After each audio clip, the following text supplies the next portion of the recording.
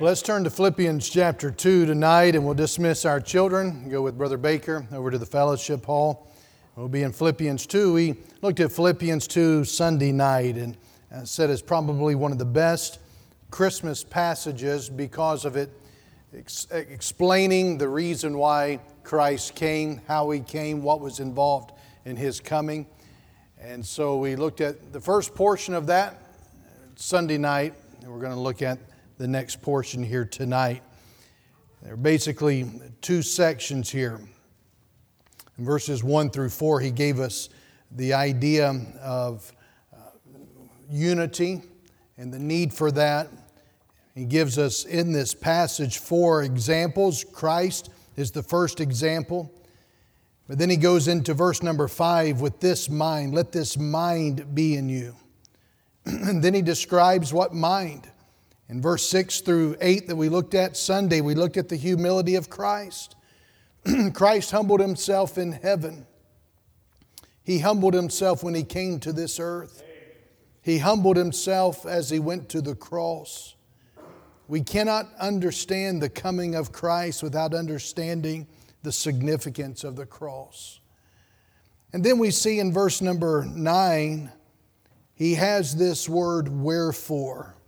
And He's tying that first section of Christ's humility with this next section of verses 9, 10, and 11 that deal with the exaltation of Christ, the uplifting of Christ, letting us see Christ for who He is and how the Father rewarded Him because of His humility. So let's do this. Let's stand together, please, and we'll read these verses beginning in verse number 5 through verse number 11. Let this mind be in you which was also in Christ Jesus, who, being in the form of God, thought it not robbery to be equal with God, but made Himself of no reputation, and took upon Him the form of a servant, and was made in the likeness of men.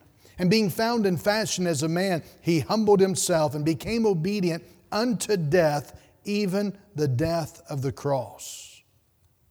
Wherefore God also hath highly exalted Him, and given Him a name which is above every name, that at the name of Jesus every knee should bow, of things in heaven and things in earth, things under the earth, and that every tongue should confess that Jesus Christ is Lord, to the glory of God the Father.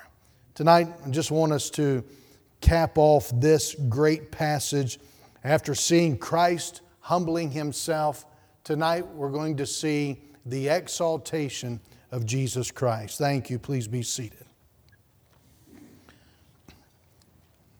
I still say that Philippians chapter 2 verses 5 through 11 is one of the most amazing passages in the Bible. It's almost as though we're on holy ground when reading these verses and approaching this incredible passage and text. And it seems to have a structure of unity that presents God in eternity at the beginning of this, and it ends with God in eternity. And verse 9 is kind of that hinge verse, and that says God hath highly exalted Him, given Him a name which is above every name. We could listen to many sermons, read many books written on these passages. But I don't want us to necessarily look at it from a microscopic standpoint as much from a telescopic point of view. There's a lot of doctrine here, as we've said, but there's also a lot of practicality in the nature of this. Because here it emphasizes the stunning humility of Jesus Christ, who became a servant, died on behalf of sinners to the glory of God. And as a result of what He did on the cross and the resurrection, we're finding the emphasis here on His exaltation as King. He is our Savior, but He's also our example.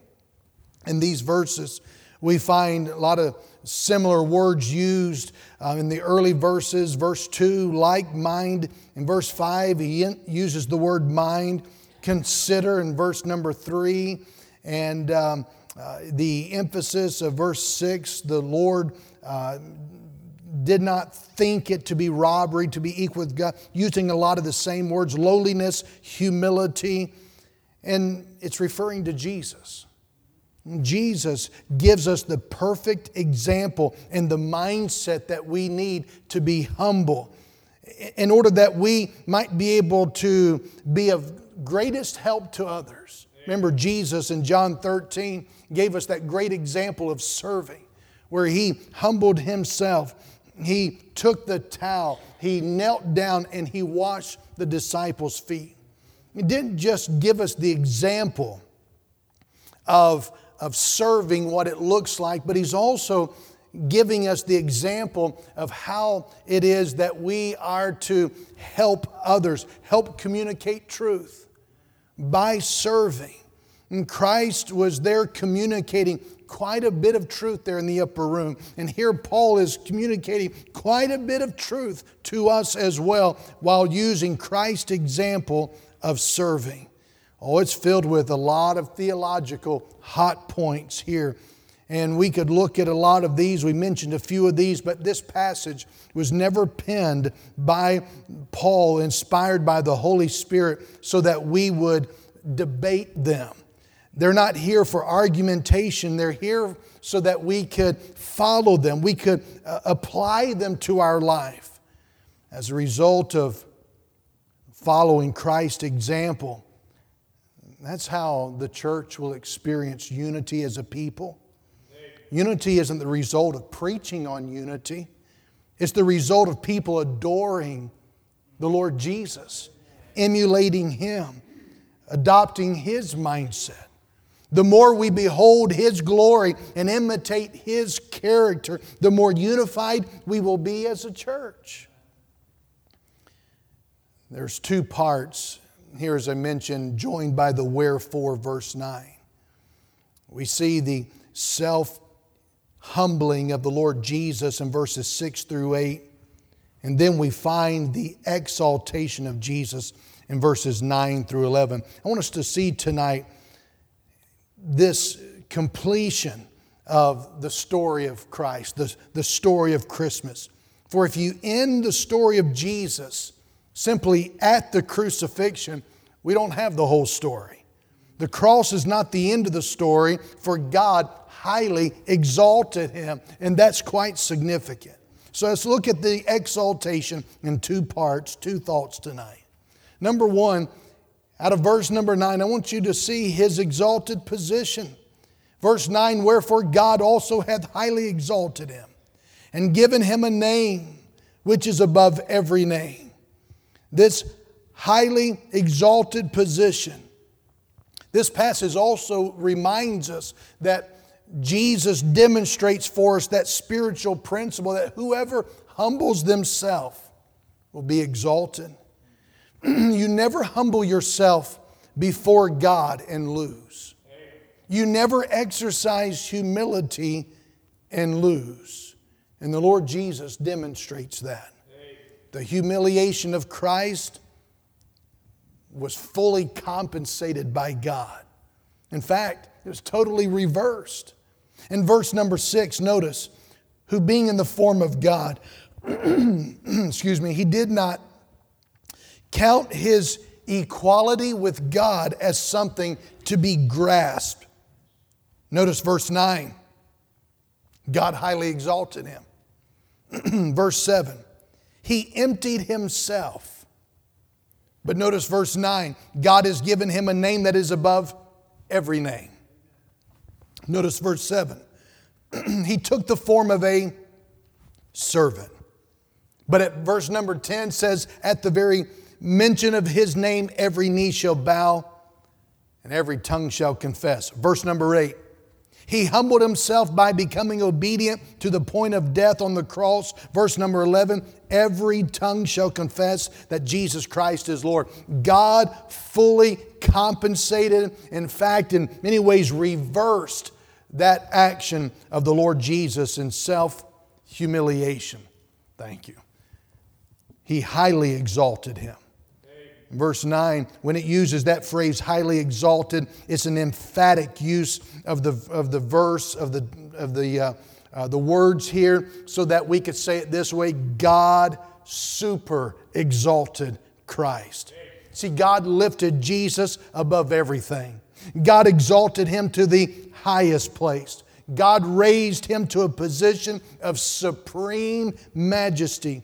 Jesus is no more presented here as a mere baby in a manger, or a great teacher, or a mighty prophet, or a miracle worker.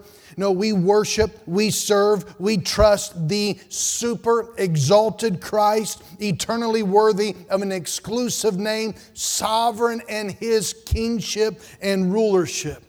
The Father highly exalted His Son, Jesus Christ.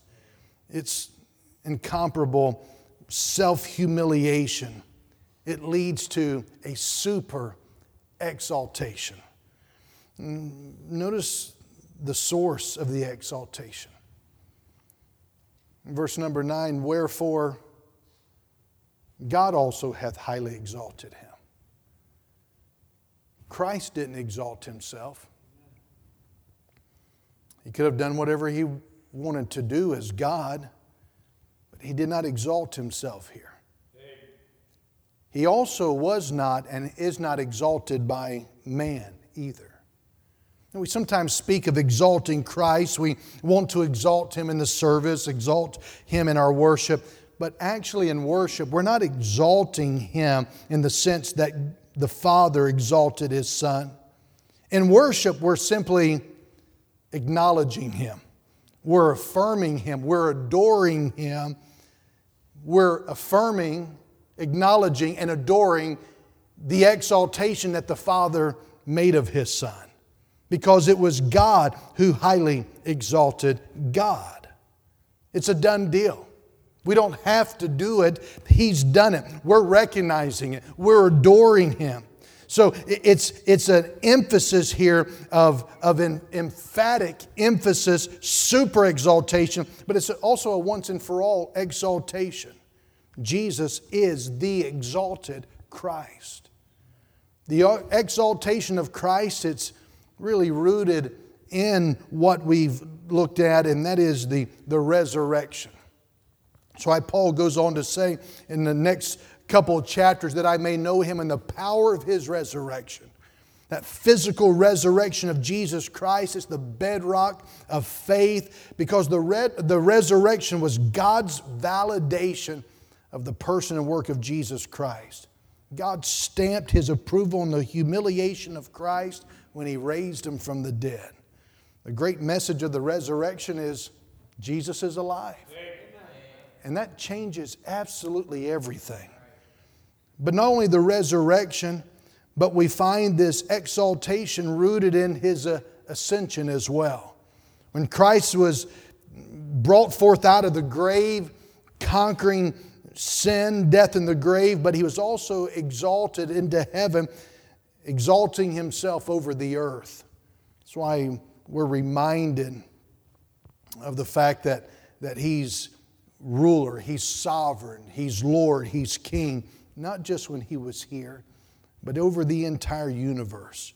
But not only the resurrection and the ascension, but also the coronation. The coronation of Christ tells us where He went when He left this planet. Ephesians chapter 1 reminds us that He's seated at the right hand of the Father.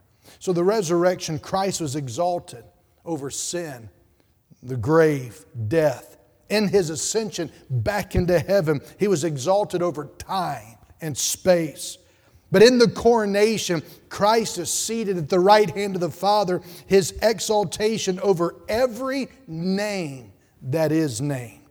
That's why in verse number 8 says that, or verse number 9, that He was given a name which is above every name. A name which is above every name. The name that represents that of superiority over every other name would be Lord. Jesus is victorious over all of His enemies. The Lord has purchased a people from every tribe, every tongue, every nation. And what's astonishing to me is that as believers, we can know Him. The one who's highly exalted and given a name that is above every name, the Lord Jesus Christ. We, as children of the living God, we know the King of glory. A year or so ago, back when we were still in the midst of the election cycle, the presidential election cycle, I was asked to be on a conference call with then Vice President Mike Pence, along with 2 other pastors that I didn't know. And so we were brought on, and the 3 pastors introduced themselves, and then Vice President Pence got on the phone, and he knew our names because he was given that to him. He was very cordial, polite, as you would expect a statesman of a man like that to be. And though he said our names, the truth is, I knew more about him than he knew about me. The Vice President of the United States could say my name, but that pales in comparison to the Lord Jesus Christ, who's been exalted above absolutely everyone and everything, whom I know personally, and He personally knows me. The wonder of it all is that Jesus, the Lord of glory, who is in a class by Himself, knows us and He loves us. I say, child of God, it ought to move us to fall on our face, lift up our voice in praise and adoration to the King of Kings, who has lavished us with astonishing grace, love, and mercy. So we see the highly exalted position of the Lord Jesus Christ. He's highly exalted. And we find in His exalted position, it leads to, in verse 10 and 11, our adoration and our confession. Notice in verse number 10 that at the name of Jesus every knee should bow, of things in heaven, things in earth, things under the earth, and that every tongue should confess that Jesus Christ is Lord, to the glory of God the Father. See, verses 10 and 11 explains the intended purpose of this exaltation and the proper response to this exaltation. In verse number 10, he reminds us that God's rulership, Christ's lordship, it's not going to be denied. The bowing of the knee pictures submission and surrender. And I believe this verse is teaching us that the bowing of the knee is to the proper physical posture in response to the exaltation of Jesus Christ. That's why on Sunday mornings, our worship time, it follows that pattern.